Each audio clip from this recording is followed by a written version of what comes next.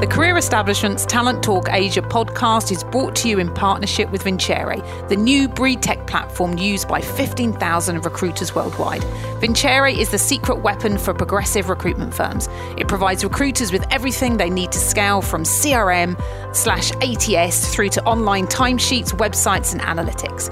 A true all-in-one growth platform built by recruiters for recruiters. Learn more about Vinny's story on my exclusive interview with their founder on episode 43 of this podcast. If you're looking for a new recruitment CRM to accelerate growth, visit vincere.io/Talent Talk Asia for an exclusive offer for all listeners of this podcast.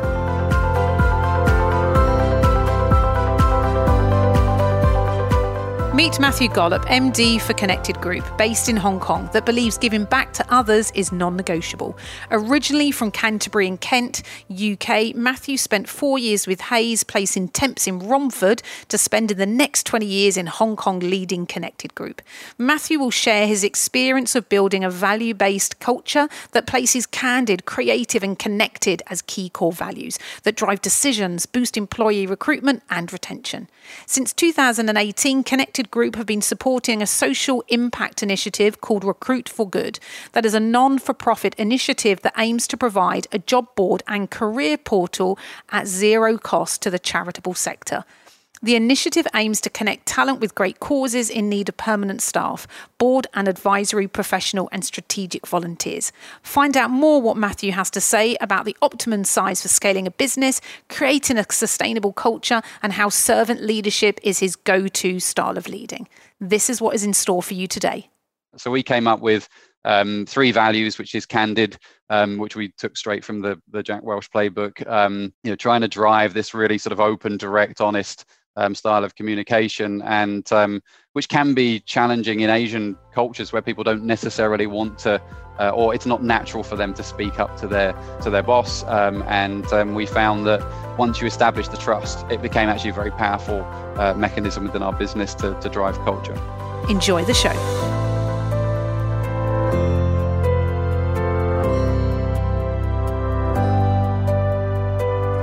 Hi, I'm really excited to have you on the show, Matthew. How are you on a Monday morning? How are you feeling? Good, thanks, Andrew. Yeah, thanks for having me on. Yeah, you're very welcome. So let's just get to it. You're British. I know when we first spoke, I didn't even ask you where you were from in England. So where are you from? I'm from Canterbury in Kent originally. Oh, so you're a Kent person like me. Canterbury is always the posh place. I'm from Chatham, Medway Towns, which is the one that you drive through. You definitely don't stop, whereas Canterbury, obviously, you stop and stay, because that's actually quite nice, isn't it? Yes, it's a pretty place. Yeah, it's really nice. So you graduated in 97 in business studies, and you joined Hays for 4 years before moving to Hong Kong to work for Connected Group. So, and you've been with Connected Group for over 20 years, because I know when I first looked at your profile, when we spoke, I thought it was a couple of years until I realised that, I can't count anyway. So it really kind of reinforced that when I got it wrong, that it was 20 years. So tell me more about your journey from those early days in Hong Kong to now the MD of the business. Yes, well, the early days were certainly interesting. So I arrived in Hong Kong at the beginning of 2001. And that was off the back of the business having developed as an IT specialist recruitment business focused on investment banking. The founder was another British guy. He came from investment banking technology, started a business that had a great reputation, hired me to grow everything else. He didn't really understand so much about recruitment, but they wanted to grow the business. But I was hired at the end of 2000, arrived at the beginning of 2001, and in between the dot-com bubble had burst. But nobody really realized it. Asia was still sort of a bit of a zombie and was plowing forwards. But January, great month. I arrived at the beginning of February, all the billing dropped out. And the rest of that year was just a bit of a struggle, to be honest. And I hired a team and, we sort of grew the business. They were trying to open in Japan. I went home at Christmas after a year, and when I came back, the founder told me that he was closing the business because he financially couldn't do anything with it. Wow! Couldn't sell it in the middle of all of that that was going on. So what was going through your mind at that stage then? Did you sort of think, well, God, is that it for me? Or what was going on for you then? Yeah, I was a bit lost. Put a lot of work in that. It felt like a lot of hard work, and it felt like a big transformation as well to come to another country. So I was a bit sort of lost. One of the other team in Connected Group took me to one side. He had a few years on me and had done some stuff outside of recruitment. And he said, I believe that there's still a successful business here, but I believe that you're potentially the person to take it forward. I think the people will follow you. And him and I, his name's Lachlan Sloan, him and I got together and we put together an acquisition plan, basically. I mean, in short, we acquired the business on the promise of repaying the original shareholders a sum of money if we were successful in helping the business survive. Gosh, that was a real leap of faith then, wasn't it? I wonder what Lachlan saw at that point in it. I know you said he had a little bit more years on you, so he must have had to really sort of have a real leap of faith to get you on board for that, because that must have been quite nerve-wracking. Yeah, it was. Yeah, I mean, I think at that point in time, if I look back, I wasn't married, I had no kids, and nothing to lose, right? So actually, you're much braver in the decisions you make, and I looked at it as probably the only way I could keep my job in Hong Kong at that point. It could keep the business rolling forward. So you wanted to stay then. For you, there was a commitment to Hong Kong that you didn't want to necessarily go back and just stay back in the UK and do recruitment. No, for sure. I mean, I'm quite competitive. I think is the sort of the root cause of that. I like to succeed at what I do. So I hadn't succeeded yet. It had all been, it all felt like a failure at that point, because literally from arrival to the end of that year, it had been downhill. So absolutely, it was sort of, how do we get past this moment and how do we move forward? I had no idea what that looked like, but it was all survival mode at that point. I can imagine, and I remember those times as well. So with Lachlan, is he still a founding partner, or how was that? No, he. If you fast forward a couple of years, so basically we went through 9/11 obviously happened towards the end of that year, and then we moved into SARS came afterwards for Asia. Really, it was a big impact. 2004, yeah, so we had sort of 2.5 years really of recessionary times, and in the middle of that, we were approached by another recruitment agency, which was Wall Street Associates, and Andrew Chung, who was the owner of that business. He suggested maybe we merge the companies. We were open to the discussion. We came up with a deal where Lachlan actually moved over there to run their business. I mean, he was more experienced. It was a bigger business. It made sense. And then we could get a sense of what those synergies were. Shrewd move by Andrew at that time, because actually what he was really looking for was a GM to run his business. When we got to sort of the deal time, he realized that he had what he needed in place and could probably structure the right deal for Lachlan to stay, which is what happened. I mean, it was amicable, we kept in touch. So we diverged. So you're not connected in any way to Wall Street Associates now? No. So, well, yes, no. We diverged. Wall Street ultimately was acquired by Talent 2 in Hong Kong. Yes, okay. I thought I recognised the Wall Street. Yeah, okay. So that got right. Okay. And they had a separate business in Japan, which had spun off separately. And then so Connected Group went its own way.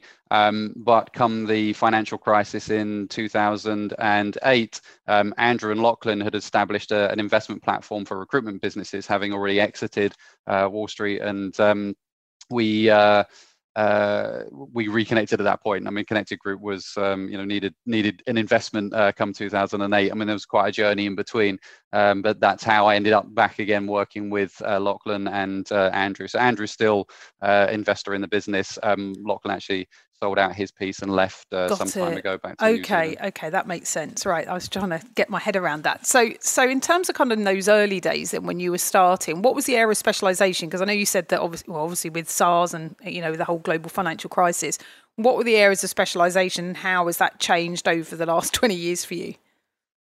I mean, quite significantly. I mean, when I joined, it was well known as a IT investment banking IT recruitment business, and that was back in the days when there was probably 3 of those, and now there's probably 33 of those. And we diversified because my background wasn't technology, so I had people that did technology, and I kind of built everything else. What was your background? What were you doing at Hays then in the UK? What was your finance and accountancy. So I did temps up to £7 an hour in Romford was my first desk. And then what fond memories you have, I'm sure. Yeah, which taught me almost everything I needed to know, I think. And then I did commerce perm, and then I did public practice was the last desk that I ran. So for the areas of specialisation in those days, was it generally just the IT and the investment banking? Then did it start morphing out into in terms of other divisions? Yeah, I think we just became very opportunistic. I mean, in 2003, in the middle of SARS, I filled a head of front office fix role, and then the next week I filled an interior design role in a bank, because I would fill whatever anybody would give me at that point, because it was tough. So that's interesting that you say that, because I think we all know that being a specialist is a great thing, because obviously we dig deeper, but actually in times such as these, actually in terms of it, I know the market's sort of turning a little bit. How do you feel about that kind of generalist approach at grabbing everything? I mean, I certainly have my own experiences of that. So share with me whether you firmly believe that's a good idea, or whether you think, nope, just stick to specialisation.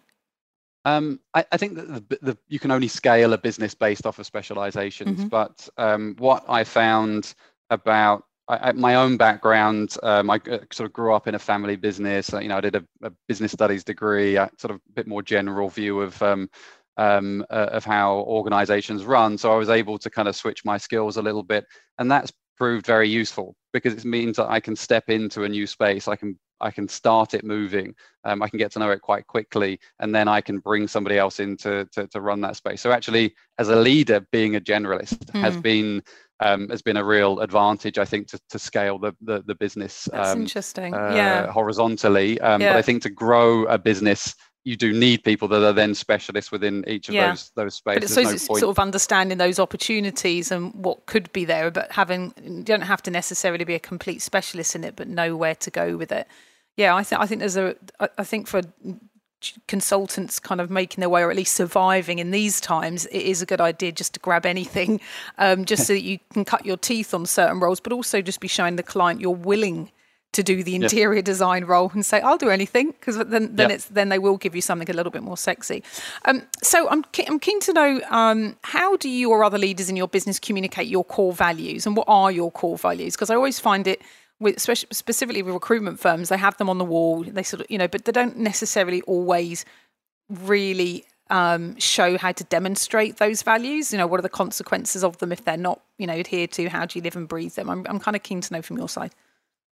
Yeah, that was a journey that started probably about 15 years ago, when we really started talking about having values in a business, and what does that mean. And our leadership team at the time, we had offices in multiple locations at that point. So just as a quick step back, once I took over the business and then SARS cleared, we grew and we opened in Singapore, Dubai. We had a joint venture in China. So we had sort of 5 offices and 85 people at the peak before the financial crisis hit. So it became important to try and create that framework, which was a common language between the offices. Whilst as time has gone on, I don't necessarily agree with everything that he did. Jack Welch was quite a guiding light for us. So, I'm actually a big fan of Jack. Well, on certain areas, I agree. Not on everything, but yeah. And at the time, it was sort of groundbreaking stuff, and we all read Winning, and saw this sort of this real focus on a small number of values that are a mantra for a business. And that things like professionalism and integrity, they shouldn't be values, because they should be the rules of playing the game. Sort of principles, isn't it? Guiding principles for a business. Yeah.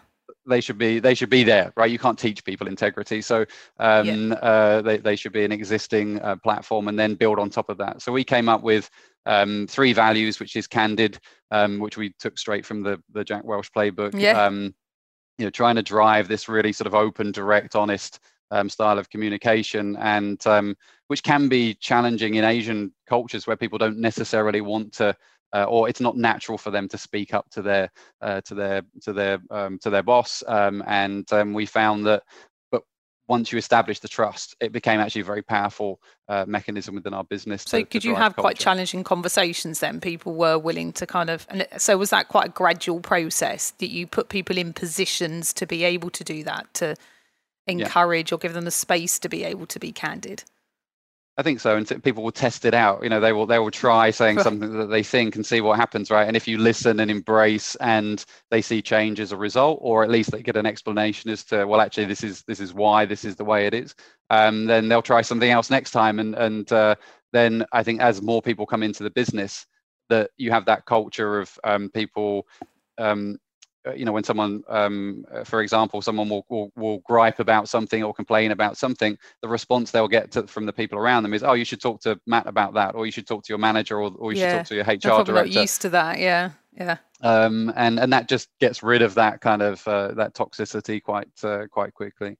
So Candid was our first one. Creative was our second one, which was just about trying to help people think differently about the way that we do things. And again, trying to come up with ideas as to, one, how to service our clients differently based on their needs rather than whatever our model was, and how we did things internally. So, how do we change the way that we operate in terms of systems, processes?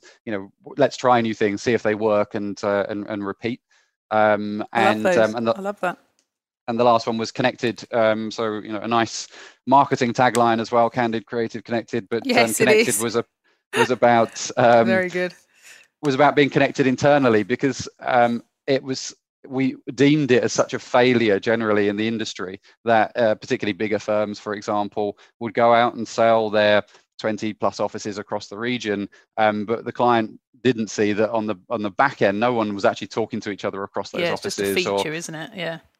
There wasn't really a sharing of intelligence or candidate information. In fact, almost the opposite was that I don't want to go to my Singapore office and say, you can supply candidates for this role, because if they did, then I wouldn't get any commission. And how did you go about trying to create that connectedness then? We, I think there's two things. There's a financial platform, there's a cultural platform. So culturally, we try to build a business where when we're hiring people, we're focused on those people who have that mindset, which is that they want to be part of something bigger. They want to share. They had those frustrations at other firms and wanted to be somewhere where that wasn't the case. And the technology that comes with that to share in the database across the offices, which is something we did quite early. Right. And then secondary to that was the financial motivation. And what we realized was the financial motivation doesn't have to be large. It's more a recognition. So we have a small 10% fee split for referring business across teams and across offices. But there was still enough left to motivate the recruiters to fill the job. Because we looked at other models, we talked to other recruiters, and we found that when the business development split was too high, the recruiter lacked the motivation to execute. They may as well go and find their own role and do it at 100%. And whilst 10% may not reflect the value of business development, in terms of there's a smaller number of people that have that skill, that it doesn't work if you start to increase. Yeah, but you're really encouraging it, aren't you? You're encouraging positive behaviours, and it does fall in with the values. And that's really smart. And how do you then ensure that those are kept alive? Is it in appraisals, monthly wraps? Like, how do you keep that going? And that, Yeah. Yes, is the answer to all of those things. I think that come back to the Jack Welch kind of philosophy, which was it's a mantra and you need to say it at every given opportunity. Right. I think that especially as business owners, you build a business, you gain momentum, and then you think, I've done it, right? And then new people will come in, and then gradually you realize over time that your culture is dissipating, and that's because you're not repeating the same things over and over. So at every chance to stand up, I talk about values. I do every training session. We have it on everything in the office. It is up on the walls, but it's something that we refer to whenever we can. And then we announce every placement and every win that goes through the business on our messaging board. And then we mention, good connected behavior because it was a referral from someone really else. Really nice. Okay, so it sounds as though it's really enforced throughout the whole of the business. And I just want to go back one little step, because I'm not sure I'm completely clear. So I know you said you had in your peak 85 people. How many is it just Hong Kong office now? that you've got? So, yeah, talk me through. We have just Hong Kong physically. We do have our WFOE still in China. So we went from a joint venture there to a wholly owned foreign enterprise. So now we are just under 50 people in Hong Kong. So post financial crisis, although it didn't happen all at once, but basically the strategy ended up being that we refocus on Hong Kong, build a regional business from there. More business owners I talk to, the more common I hear this issue. And I had advice of not growing the business in too many locations earlier on, which I didn't take because my ego was too big. Interesting. But that it's hard as a privately owned business to remain profitable consistently across multiple locations. We would always be profitable in Hong Kong, but then we would perhaps make money here, lose money here, and really the pie and then you're not wasn't there either, which makes it even harder. And so I suppose it creates quite a lot of opportunities for the consultants because they're taking regional mandates. Is that right? Yes, that's right. I mean, we're still sort of 85% Hong Kong in terms of the roles that get executed. We do some in China, we do more in Southeast Asia, and we've done some international mandates as well. And then we do a lot of global search, bringing people to Hong Kong. That's right. Okay. And what are your specializations now then? What does that look like? It's hard to say now because it's without sounding like a generalist. We have teams that cover the industry verticals would be manufacturing, sourcing, supply chain is a big pillar in Hong Kong. Financial services still through to front office, technology, retail, and consumer. So I guess they're sort of the big the big industry spaces, and then we have functional specialists in finance and accounting, human resources, legal, property, real estate. Right. The goal is to go to a client and say, yes, yes, we can service you, sales, marketing, communications, and build an account management model for those larger clients or clients that are rapidly growing, which we do see a lot in and out of all of those kind of specializations, which areas are you seeing a lot more prosperous in Hong Kong right now? I think the supply chain space is still, very busy. And whilst the soft line side, which is the, fashion apparel, has been more impacted because people don't buy clothing online to the same degree, we saw the hard lines business. So everything else, electrical, electronics, garden furniture, DIY, we saw that absolutely take off. Yes, exactly. Yes. And so, that was crazy. I mean, because we just saw this massive shift and more focus on e-commerce. So that's been busy.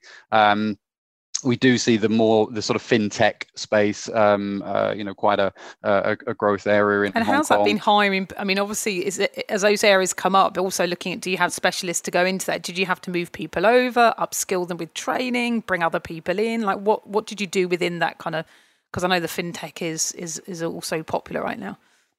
Yeah, it's a tricky one because actually what you end up with is sort of this grey area between technology and finance. Yes. I think what's been useful is that because we do have this culture of sharing, is very team oriented, is actually the technology and banking operations and banking front office, those teams will work together and identify who's going to be the best team to fill this based on where do the candidates come from, right, rather than how you we used to do that the role. Robert Walters a lot. That's so much nicer way of doing it because the client just gets the proper service and you can source the right candidate. Yeah, absolutely. And I've stepped in. I still recruit, and I think I have it on my LinkedIn as unconventional searches. So when I see areas which are skill thin, where recruiters' time may not actually be best spent because they've got existing business that they need to deliver on, I step in. I have a senior researcher that works with me, and we dig in, start to try and understand the industry, sort of put a talent pool together, execute a few searches. And you must, how do you feel about when you do that then? Because I mean, you're managing a fairly big office, let's be honest, that's a big office.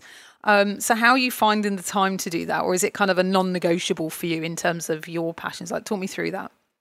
Yeah, I don't know. I mean, I do question myself on a regular basis. Why did I take that on? Why did I get involved with this? And it ends up being quite a wide range. But also, I think that I have a core passion about recruitment, and it helps maintain that passion because a lot of the other stuff that you do is it can be operational or can be reactive and dealing with challenges on a day-to-day basis, whereas recruitment is kind of that opportunity for you to exert some control over a process as much as you can in recruitment. And it also keeps me in touch with the market. It enables me to talk meaningfully about trends and what's happening. So I think it's all been positive, but increasingly I have to be very careful about how much time do I spend on those things. It's also a great opportunity for others around you if you've got newbies coming in to kind of it's a learning opportunity for them as well if you can get them to kind of shadow on a few things.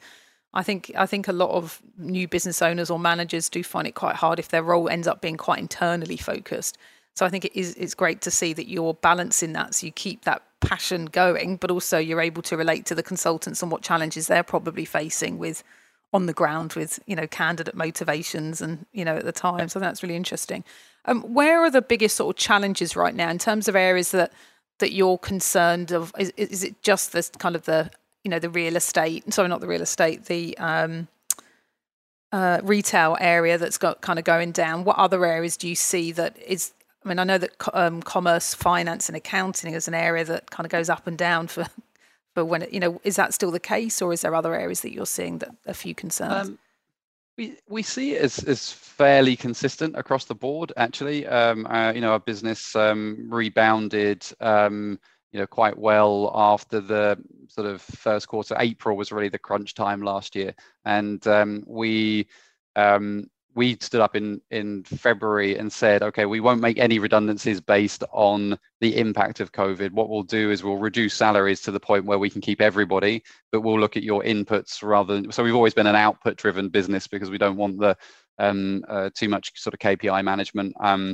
But we refocused that a little bit and said, okay, we're now going to have to look at inputs, but we won't judge you on the outputs. Right. And so as a result of that, and then the government then post that came in with the ESS scheme in Hong Kong, which was basically a headcount, a headcount investment.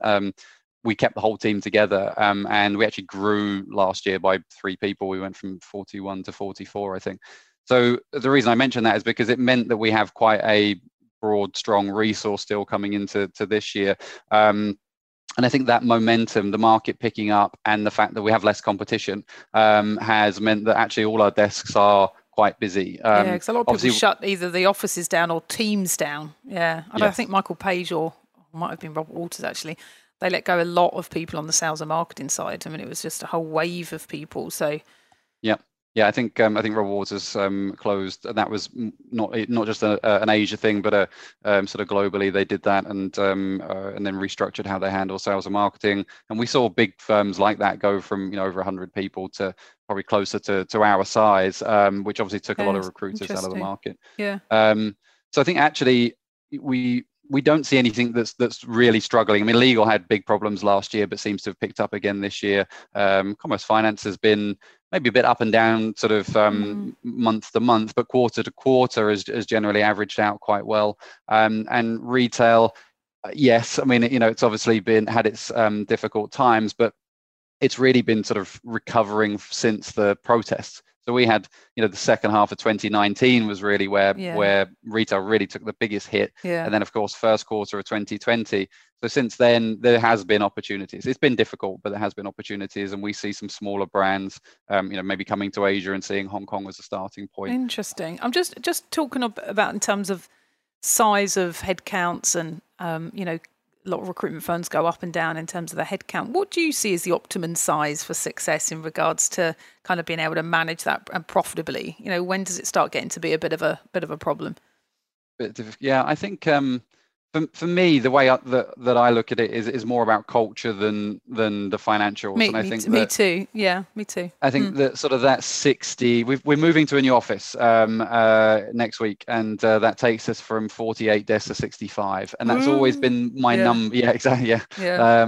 So talk to me again next year. We'll see how I'm feeling. But I think that size has always been in my mind as kind of the peak, right? That sort of mid 60s. I think beyond that, it becomes very difficult to manage culture. Then you have to become more KPI driven. You have to make decisions based on numbers quickly rather than looking at each personal situation. Yeah. So I think that's kind of the strong leaders that can still promote, the culture. And because I think that's a lot to do with it, isn't it? Otherwise you do sort of get cultures within cultures. Thanks for that. I'm keen to sort of talk about kind of your leadership, seeing you've been in this game for a long time and now managing a fairly large business. So after 20 years with the same company, do you set aside specific times to sort of cast vision to your employees and other leaders? Because I always found that I needed a morning just to step back, and I would work from home for like 2 or 3 hours before kind of virtual was the thing, So I found having that time to really look over the business instead of being constantly firefighting as soon as you step foot in the office. Talk me through whether that's something that you take some time to do. Coaching provides the space for professionals to take time to hit the pause button, reassess, make decisions, commit to new action and move forward with clarity.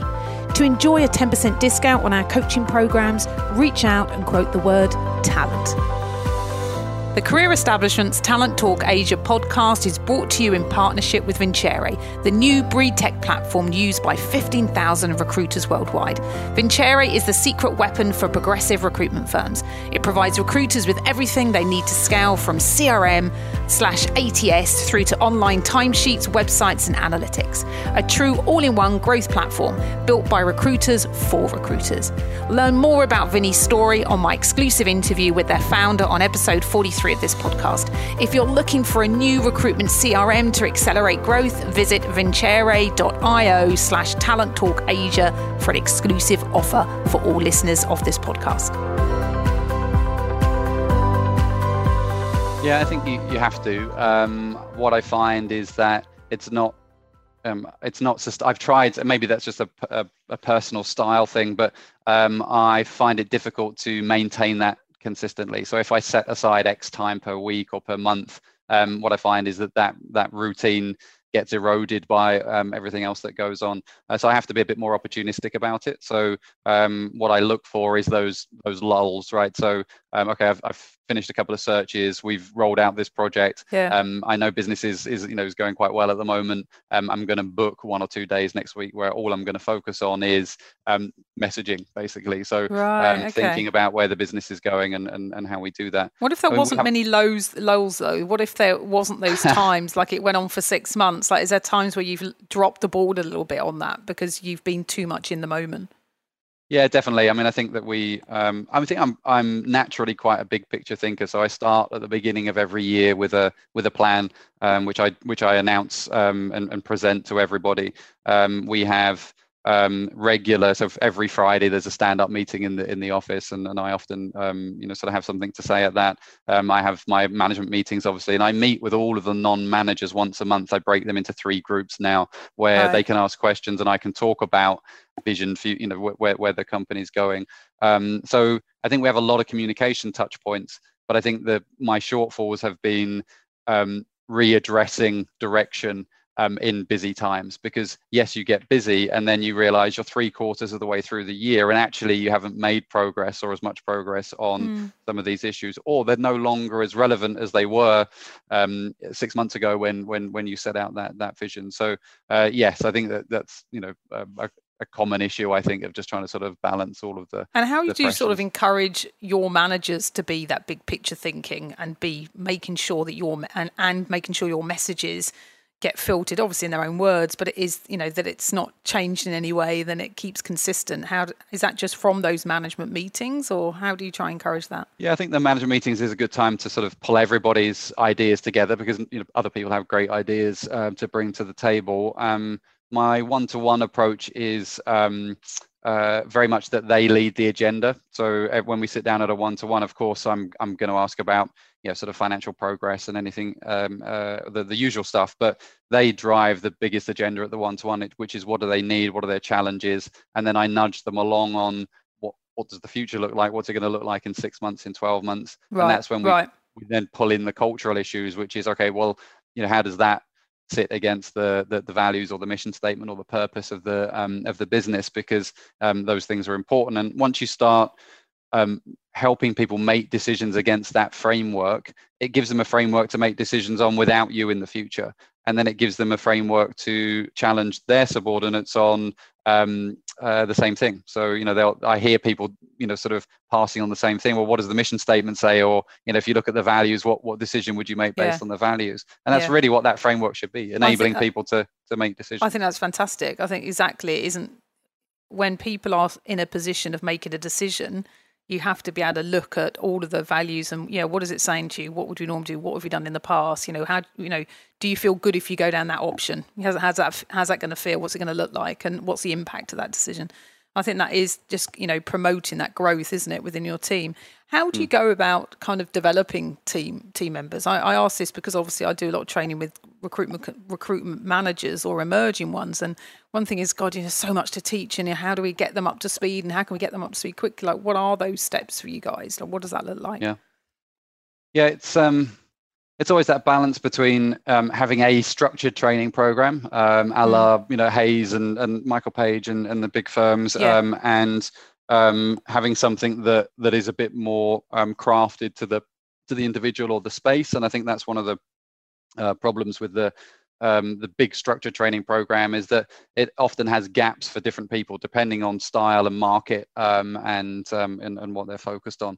So it's a bit of a blend for us. We have a very strong induction. I think that's really important. And they'll spend literally half a day, working through where do you find everything in this business? We have an intranet where there's a lot of information, which is well mapped out. So you can go in and find a lot of templates and a lot of guides all of that kind of stuff, which I think is often missed. And we've inducted people that have said, I just came from X big listed company, and your induction and your system is much better.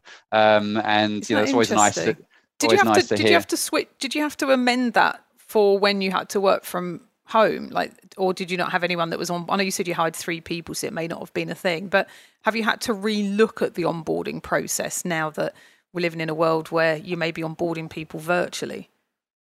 I think we've had the advantage in Hong Kong that it's been peaks and troughs, right? So we've not had too much of a sustained period where we've had to work from home. So when we inducted people, we actually took them into the office, but they were the only ones in there. So the HR director would go in, induct them in the office, show them around, and then show them how to work from home and how our systems work, etc. So I think induction is quite difficult online. I think it can be done. I don't know. I think it's changing. I'm starting to do some work with a company in the UK, recruitment firm, and I know I have quite a few requests out here, and I just haven't got around to necessarily putting it all together. But just doing e-learning onboarding, right? Because if you're thinking before they even join, you've got a talent assessment done on them or a DISC assessment. So before they even join, and if you've got 3 or 4 people all joined at the same time, they get to talk to each other online on the e-learning program to say, hey, we're joining tomorrow, really excited. Here's my schedule for the next 2 weeks, and you can access that. And then when they do join, let's just say something happens again where there's another pandemic. You are not bound by, God, what the hell are we going to do now because they can't get to the office, or there's a storm in Hong Kong they can't physically get there. Having that option to be, because I'm just getting my head around that now, is just having all the values on there, having videos from the managers saying this is what our values are about. So you're not having to do the same talk or training about values, about your terms and conditions. You've got videos already done, or you've got this interaction. So I think there's so much more coming out now as a result of COVID that we're looking at onboarding a lot differently, that it can be interactive. It still has the you getting and doing a one-on-one training, absolutely, but it might be there could be one-on-one, but it also is virtual workshops that with a group of people. I just think it's really, I think it's just an exciting time that there are some great lessons that have come out of that. So other than kind of the onboarding when they come through, do you do more kind of one-on-one on the job training with yourself? Do you get involved in doing that, or do you sort of assign people within the business? So the managers will handle that for their teams, but then at the management meeting, we might talk about how are the last sort of rough intake of we generally don't do batch intakes, but the last batch of juniors that we have in the business, how are they doing? What do they need? Or maybe not even the juniors, could even be more senior recruiters. And then we identify issues, and then we try and create a group, and then we'll share that to the office that we're running X training to fill a gap. Does anybody else want to nominate themselves? And that will be run sometimes by me on a classroom basis, and sometimes by one of the other managers. And how do you test the effectiveness of it? Because I think training is the hardest thing to sometimes test. We sort of get that habit of doing the training and we tick it and think it's all kind of fine, right? But what kind of happens afterwards for you to sort of see how that's embedded, that learning's embedded? I think it's more it's a gap actually for us in terms of formal measurement. One of my work placement was at the Royal Mail when I did my degree in their management development office, I specialised in training evaluation and Kirkpatrick's model and all that kind of stuff. Right.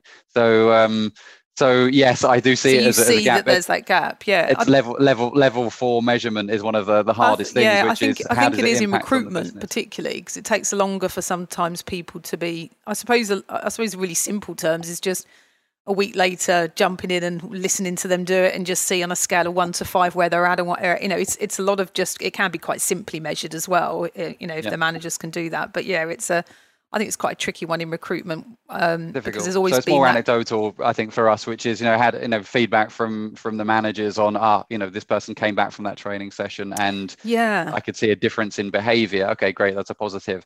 But I think that momentum. We're working much. We've hired a business solutions manager recently. I have a sort of a new head of finance coming in who is very interested in this link between the operational data and the financial data. And that's really what we want to focus on next, which is all of those trends, internal, external. How do we use all of that data that we have to measure these trends and see things early? I think things like the length to close metric. Very interesting. I can't count for shit, but I love data analysis like that. I love those to see, how quick someone get up to speed, but also relating that to someone's level of experience or educational or competency levels. I think that's quite interesting. Where can you find these threads, right, to help you break down what is a complex equation, really. So I'm the same as you, is that I'm no good with the numbers, but I'm good at looking at I love looking at the numbers and I can draw conclusions. But it also probably shines a bit of a light on the managers in terms of, is there certain managers that are just a lot stronger? I always found with the training element, it's always good, isn't it, getting managers that are good that are competent in certain areas to train. But what I found when sometimes I would jump in randomly to just check those trainings, some of them weren't as good as you think they were, because I think in recruitment we have a tendency to kind of, this is how you do it. Right, we just do this. Right, listen to me. This is how I do it. Because we're very tell mode. Right, we haven't got time. We've got an hour. Let's just do it. But obviously, I suppose now that I've come on the other side of the training side and realising everyone is such different learners. Some people love to actually know what they're going to go before they go into the training. Others are more visual. Some would prefer a bit of a video. Some would like to listen to something. Some would actually practically like to just do a role play and practice what they've learned. Like, everyone's different how they learn stuff. So I think if anyone's listening out there on training on how to sort of embed the learning, I think it's just being aware of different learning styles for people. Everyone is so different how they absorb information and pick it up. And it's, I suppose, as a manager, just understanding what is it. Are they visual? There is a VATK thing that I can't remember off my head now, but I'll post it on the show notes. Right, let me go on to teamwork and kind of motivations on your teams. Look, it's kind of it has been a bit of a rough road for Hong Kong over the last couple of years, and I'm so glad to hear that they're coming out of that. That makes me very, very happy. So how have you kind of kept the team motivated to keep going when it's been tough times? I think that my origin story, if you like, at Connected Group, of what we went through has been helpful, because I can talk to people about a journey of going through what looked like insurmountable kind of odds, really, and all these external factors, with the issues, and coming out of the other side. Because I think the hardest thing for people, particularly the first time, so I find it's the younger people, the first time they go through a big downturn or an issue like COVID, is that you cannot envision what it's like to come out of the other side. The underlying feeling is, this is it now. This is the new normal. No control. How am I going to deal with it? So I think just telling stories of having gone through that first period, having then gone through the financial crisis, and that we did have to bring in a new investor and we did restructure the business, but we survived and we're here. And I know how you feel right now, but trust me, is that we do come out the other side. And the only thing that's going to define whether you're successful in coming out the other side is your inputs now. So your outputs are less of an issue, and as that sounds counterproductive. But you can't control that. There might be jobs that go on hold, or lengthier recruitment processes. So we reinforce that a lot. I spent a lot of time talking to my management team about that and how to cascade that down. And then I spent a lot of time every Friday roundup, every time I had I was in the pantry talking to somebody who was saying, how are you feeling? Right, and then getting them to talk about how they feel, and then coaching them through that process. Was that quite exhausting for you? Because to be doing that with a big workforce, did you find by Friday evening, because you are? And I'm not saying that in any way that's inauthentic, but you're presenting that future that's a vision that you don't know 100%. You're going on track record, but you're getting people to believe in that and giving them that hope. Does it get quite exhausting for you? No, and I think. I've become sort of an expert at these kind of times, and actually I find it much easier during difficult times to manage the business because in the good times I'm always waiting for it to go wrong. So that's when I feel tired. It's because I'm always concerned. Oh, this is the good time. When's the bad time going to come? Because I've been through a few of these. Yeah, so you are kind of looking over your shoulder a little bit.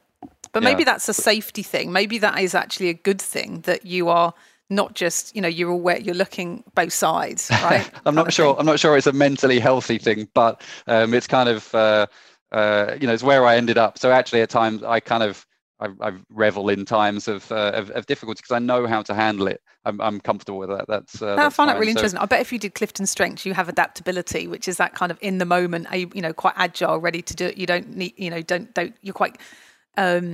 you're quite calm around that. You can live in the moment. I bet. I'll put a guess on that one. As the business has grown, have you found that it can dampen inspiration? How do you keep this from happening? Because when a business gets so big, I know one of your values was creative. How do you actually go about ensuring that there is that kind of creativity, diverse mindset, people sharing those ideas? How do you ensure that continues, that grows? Yeah, it's a great question, and it's kind of what I alluded to before when when we talked about sort of the size of a business and where I feel comfortable anyway. I don't have sort of aspirations to be a 100-person business because I don't enjoy the idea of running a business of that size, mainly because I think it's then hard to maintain those type of things. So I think that we have quite low attrition, and our management team has been pretty stable over the years, and I think that helps because once you embed those values at a leadership team level that then get cascaded down consistently when you're not there to do it, then that's self-perpetuating. So I think that my managers often come to a one-to-one and say, hey, so-and-so on my team had this great idea and we've been talking about it. I wonder what you think. And then, you can push that up. Then I can go back to that individual. Hey, that was a great idea. I've put it through to operations. We're going to see what it looks like. So I think that it comes down to that replication of those values over time that we talked about. If you can have that, then it will be self-repeating. Yeah, it's the types of people you're hiring then, isn't it? It all stems from the first stage. And then back to recruitment at the beginning, yeah. And you hire those people that say to you, why do you want to move? And it's not whether the commission scheme's rubbish. I want to make loads of money. Okay, that is a motivator, but it's kind of a given as well, isn't it? Yeah. Yes, exactly. I want those people that say, well, I'm frustrated where I am because I think I have more ideas, or, I think we can do things in a different way. And great, okay, come and give me those ideas because I see that as a real value to the business. Yeah, that's really interesting. How are you guys supporting D&I? What's the makeup of your team? What's that look like?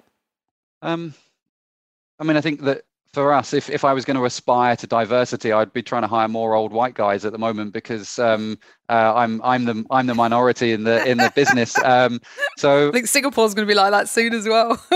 Yeah, which is great. I think that when I first came to Hong Kong 20 years ago, the sort of a larger proportion of the top billers in the market were expats, and that has changed. The market has localized. For us, I think the big achievement has been that the majority of our leadership team is Asian female, and congratulations. Which is is the way it should be because it's a reflection of the market. I think the 65% of people in recruitment industry are female in Hong Kong, and so therefore that should be reflected at leadership level. And in a lot of organisations, it's not. And actually, a lot of my great hires have been those individuals who had kind of reached a point where they knew in the international firm that they were in, that next level up seemed to be more male dominated, or that there was a certain... that's a worry, isn't it? That's a concern. Yeah. And that there was a certain culture about it that they didn't feel comfortable being part of, whether that's sort of a drinking culture or... Yeah, very much so. It's a big leap to get into that pond in a way and stay in it and actually be happy in it. Oh, I can totally to be authentic in it. Yeah, so I can totally relate to that. And how have you then gone about trying to encourage? Has there been different sort of policies or different ways of running as a result of retaining those female talents? I don't think so. I mean, I think that the because the culture and the platform is very open, is very transparent. All views are encouraged, welcomed, and equally heard.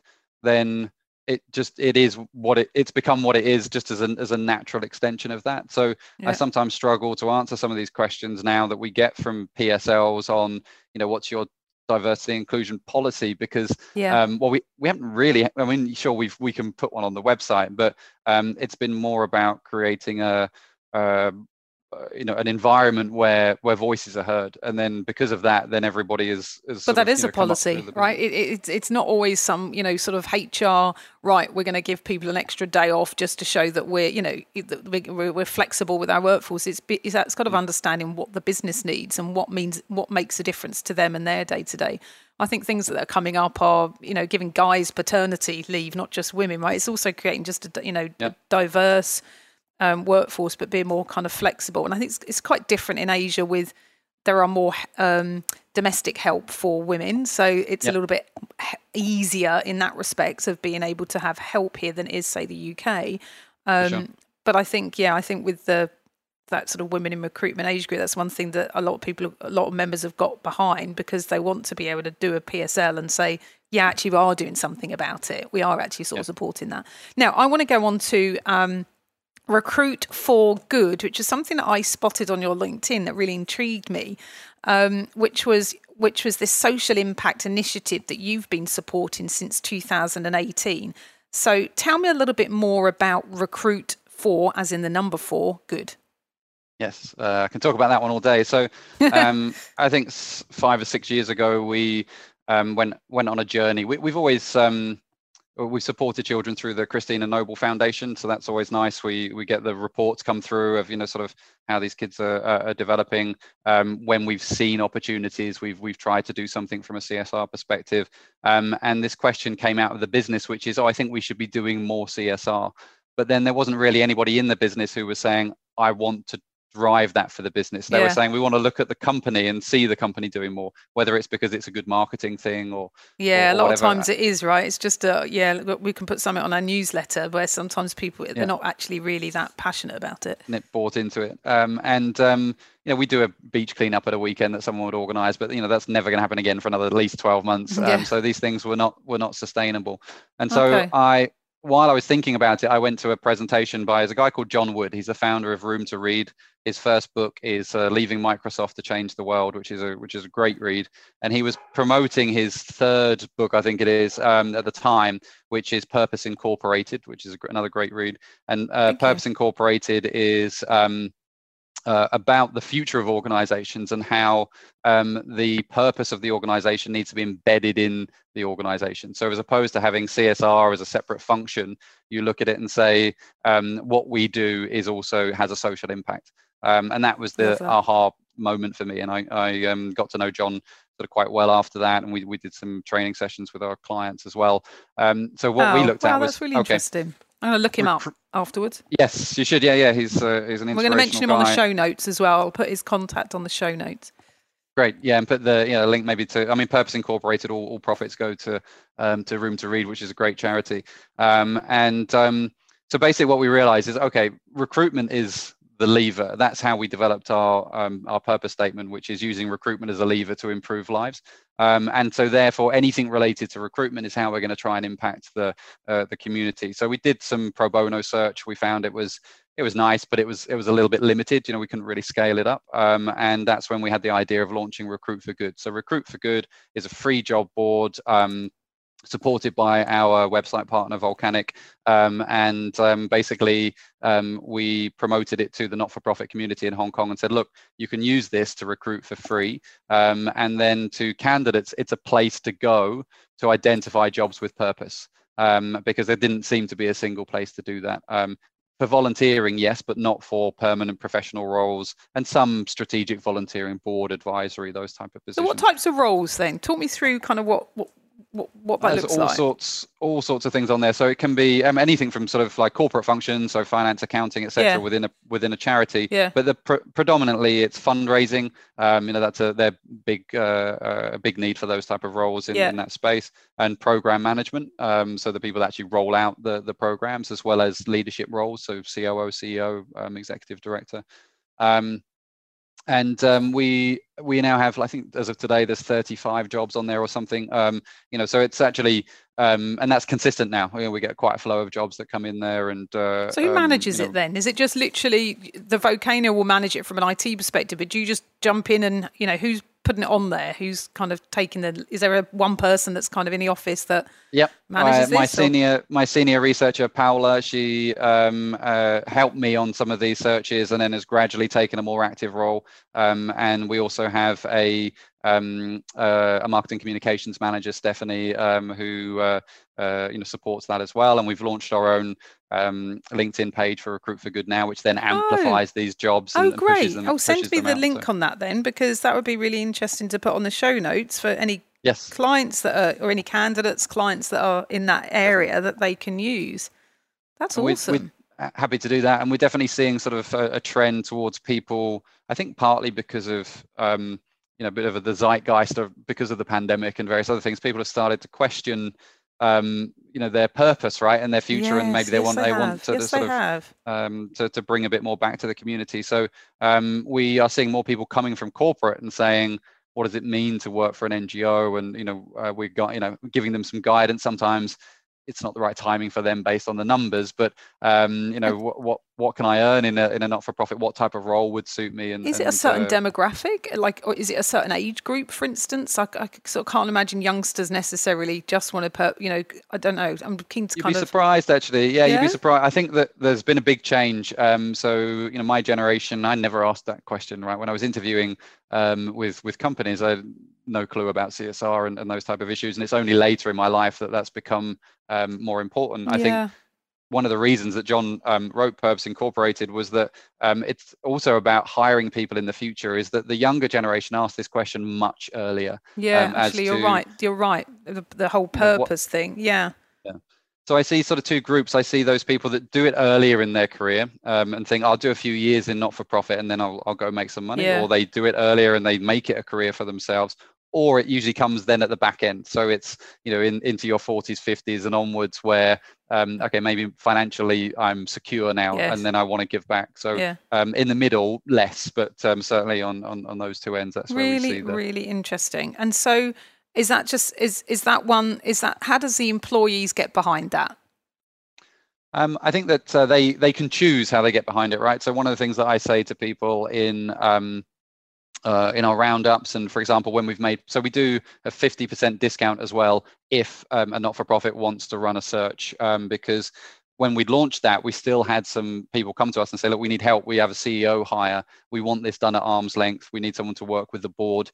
Can you help? And it didn't feel right to be charging 100% fees. So we said, okay, we'll build a platform which is, we'll give a 50% discount, but still offer the full search package to these organizations. So we get to announce these successes. Hey, we just placed the CEO with or Habitat for Humanity. We did a couple of years ago. We did Hong Kong Anti-Cancer Society. We did the CEO for them. We're working on Feeding Hong Kong, as a great local charity where we're doing a founder transition to a new CEO.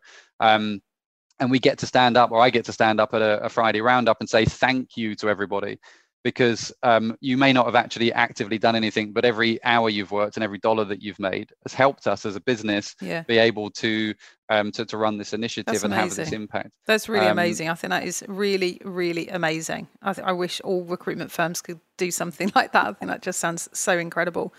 There was something I was going to ask then, now I've forgotten. No, it's completely gone. It was something about purpose, but then it's completely gone.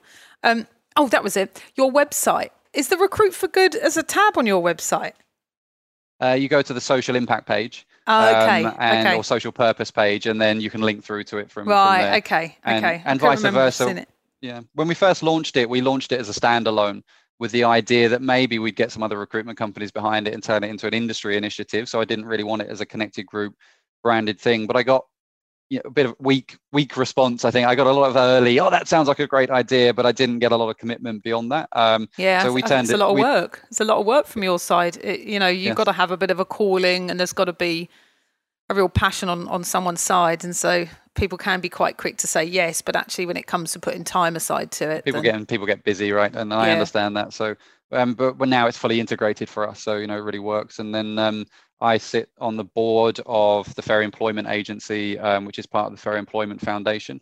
The agency in Hong Kong is a domestic worker agency, where there are a lot of issues in that sector of illegal fees and basically modern day slavery being created by these systemic problems. So the foundation was set up to solve that. The agency is a not-for-profit agency, but proving that it can be commercially viable to recruit helpers without the illegal fees.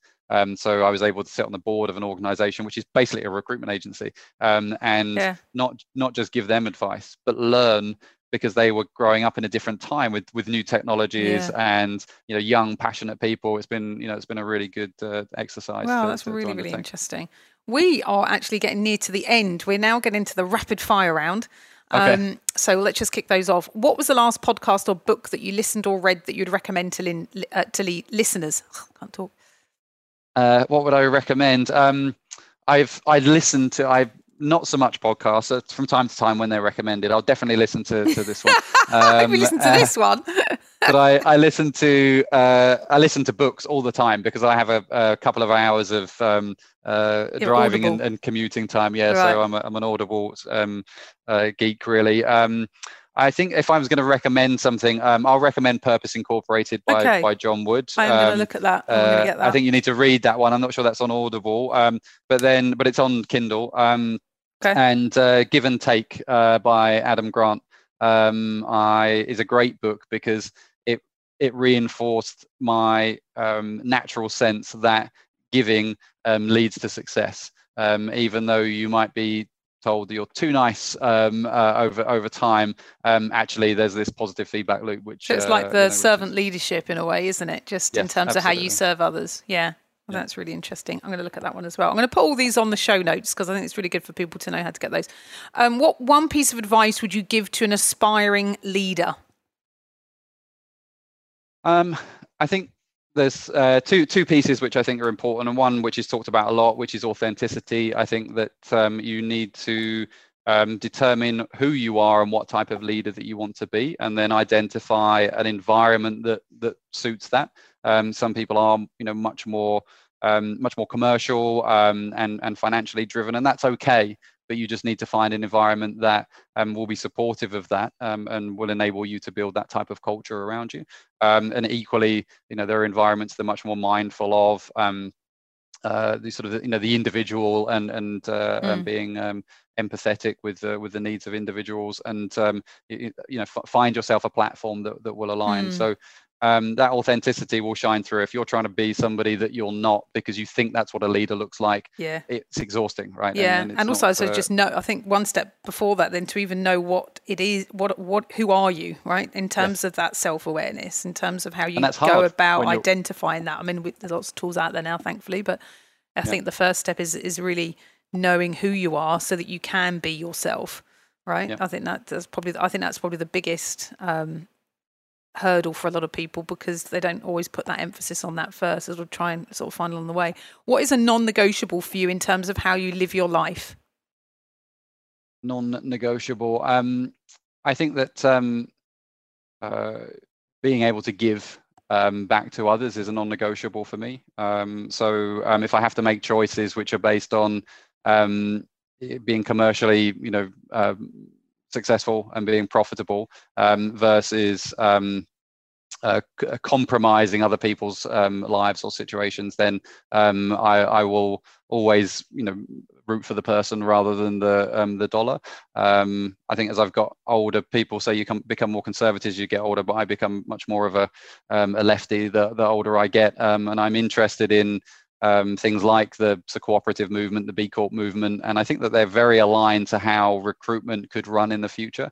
So for me, it's really about focusing on the lives of the individuals that surround me, and making sure that everything I do is about raising them up, because ultimately from that the financial results will come. Yeah. I think if you make financial decisions short term, then it will be a short term gain, not a long term gain. Agree.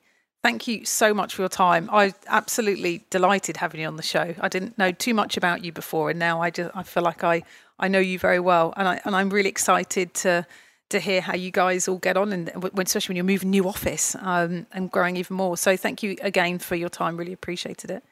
Andrea, thanks very much. Really enjoyed being here today. Thank you.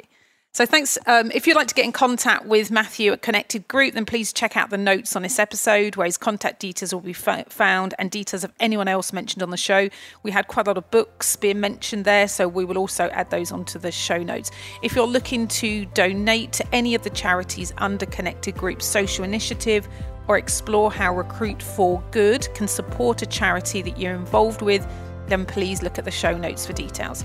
If you're a recruitment firm looking to empower your female recruiters, then please reach out to discuss membership with WERA, the newly set up group under the Career Establishment.